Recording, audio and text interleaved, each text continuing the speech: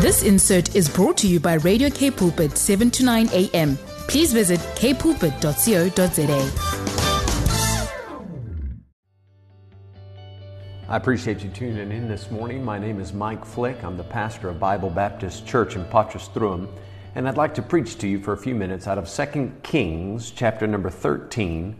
And we're going to read a story where the prophet Elisha is having an encounter with the king of Israel, Joash. And from this story, I'd like to preach to you about making a half-hearted effort for God. You can just call this sermon half-hearted. In 2 Kings chapter 13, beginning at verse number 14, the Bible says, "Now Elisha was fallen sick of his sickness whereof he died. And Joash, the king of Israel, came down unto him and wept over his face and said, O my father, the chariot of Israel and the horsemen thereof." Verse number 15, "And Elisha said unto him, Take bow and arrows. And he took unto him bow and arrows. And he said to the king of Israel, Put thine hand upon the bow. And he put his hand upon it. And Elisha put his hands upon the king's hands. And he said, Open the window eastward. And he opened it. Then Elisha said, Shoot. And he shot. And then Elisha says this, The arrow of the Lord's deliverance, and the arrow of deliverance from Syria. For thou shalt smite the Syrians in Aphek, till thou have consumed them." As we've read these verses, I hope you picked up on the fact that Elisha, this man of God, was trying to teach King Joash a lesson. He was guiding him step by step. Take the bow and arrows, put your hand here, and then Elisha put his hand on the king's hands. This is exactly what your pastor is to provide for you. He is to provide some guidance for how to live, how to find deliverance, how to find victory over sin. But listen, you have to follow that man's example. You have to follow that man's instruction. You need to find a man of God, a pastor that will say, Come here and follow me as I follow Christ. Let me set an example. Your pastor's not perfect. He's a man. But he should be an example to the believer. The man of God should put his hands on yours and say, Let me teach you how to find victory. You know, a lot of people never find victory. They never accomplish much for God. They never live up to their full potential spiritually because they have forsaken the biblical setup of the local church. God provides a man in your life as a leader. Let him put his hands on your hands and say, I'll show you how to find victory, deliverance. Now, back to our story in 2 Kings chapter 13. Let me remind you in verse 17 what Elisha has just said to this king. The arrow of the Lord's deliverance, right? He just shot the arrow. And now Elisha is telling the king, this is what I want you to learn. The arrow of the Lord's deliverance and the arrow of deliverance from Syria. I'm at the end of verse 17. It says, For thou shalt smite the Syrians in Aphek till thou have consumed them. He says, you're going to smite them. The next thing he says in verse 18, and he said, Take the arrows. Right? Now, here's the pastor, here's the prophet trying to give more instruction to the king. Take the arrows. And he took them. And he said unto the king of Israel, Smite upon the ground.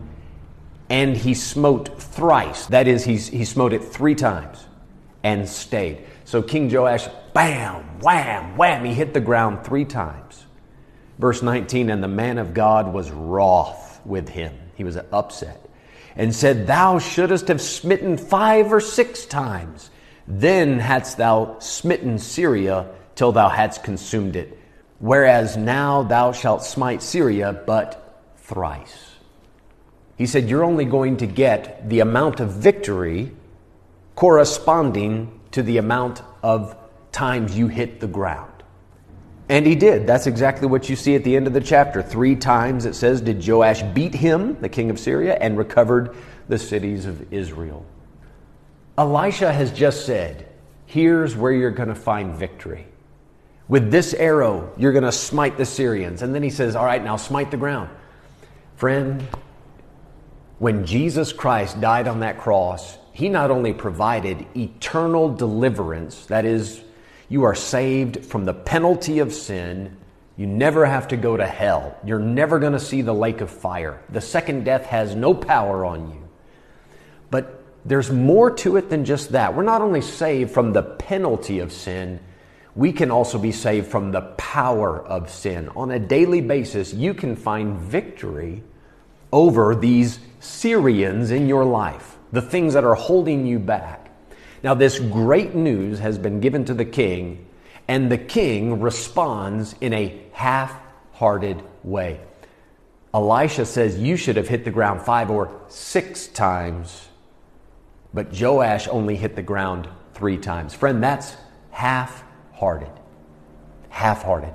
And it's a shame a number of believers today, professing believers, rather than zealously serving the Lord, they go about serving and worshiping Christ, learning about God and the Bible. They give such a half-hearted effort.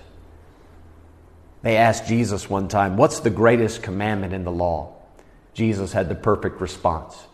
He said, on these 2 commandments hang all the law and the prophets. Number 1, the greatest commandment, love the Lord your God with all your heart, mind, soul, and strength. And the second is like unto it, love your neighbor as yourself. The great commandment was love. There's first a vertical love and then a horizontal love. What did he say? Love the Lord your God with all your heart, mind, soul, strength. With everything you got. In Ecclesiastes 9 it says, whatsoever thy hand findeth to do, do it with thy might.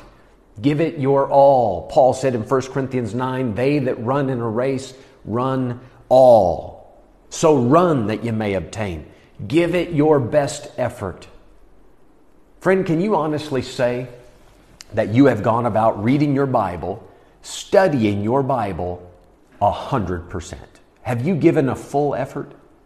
I mean, God has given you this great source of victory over sin. David said, thy word have I hid in mine heart that I might not sin against thee.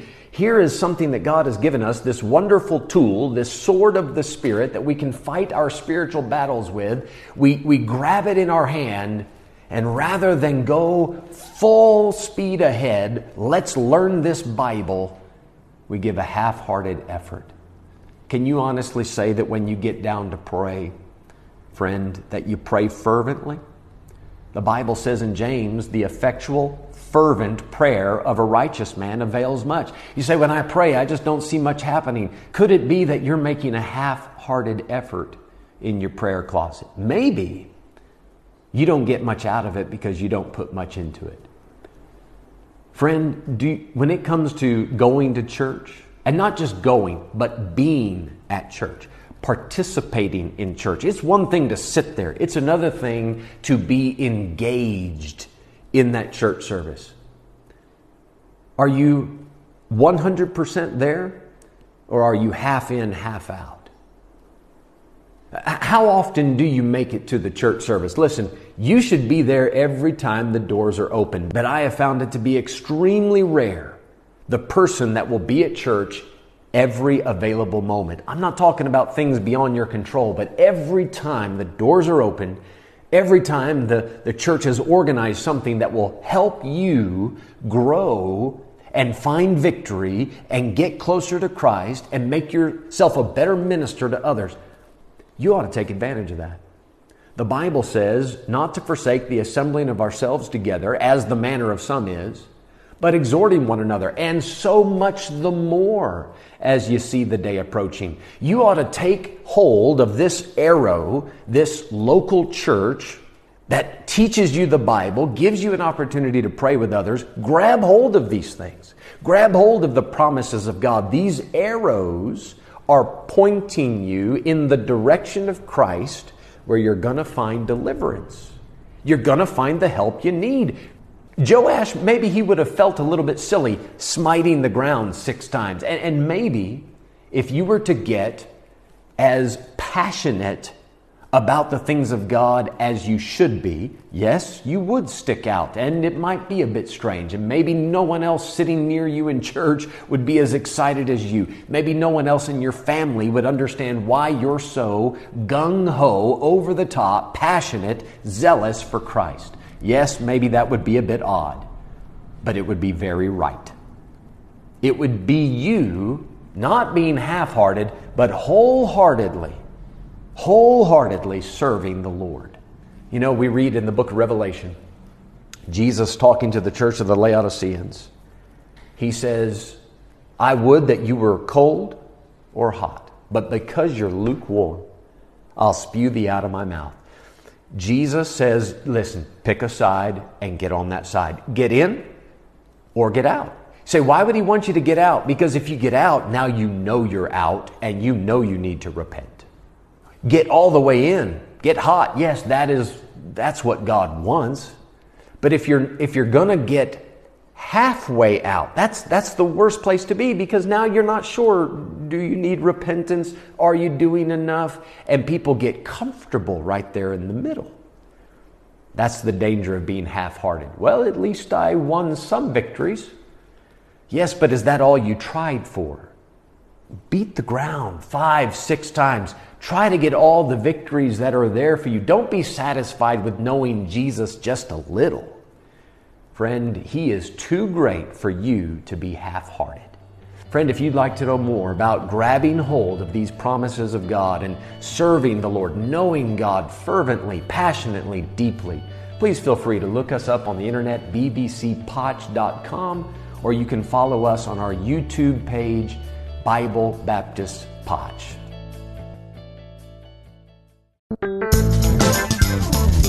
This insert was brought to you by Radio K Pulpit, 7 to 9 a.m. Please visit kpulpit.co.za.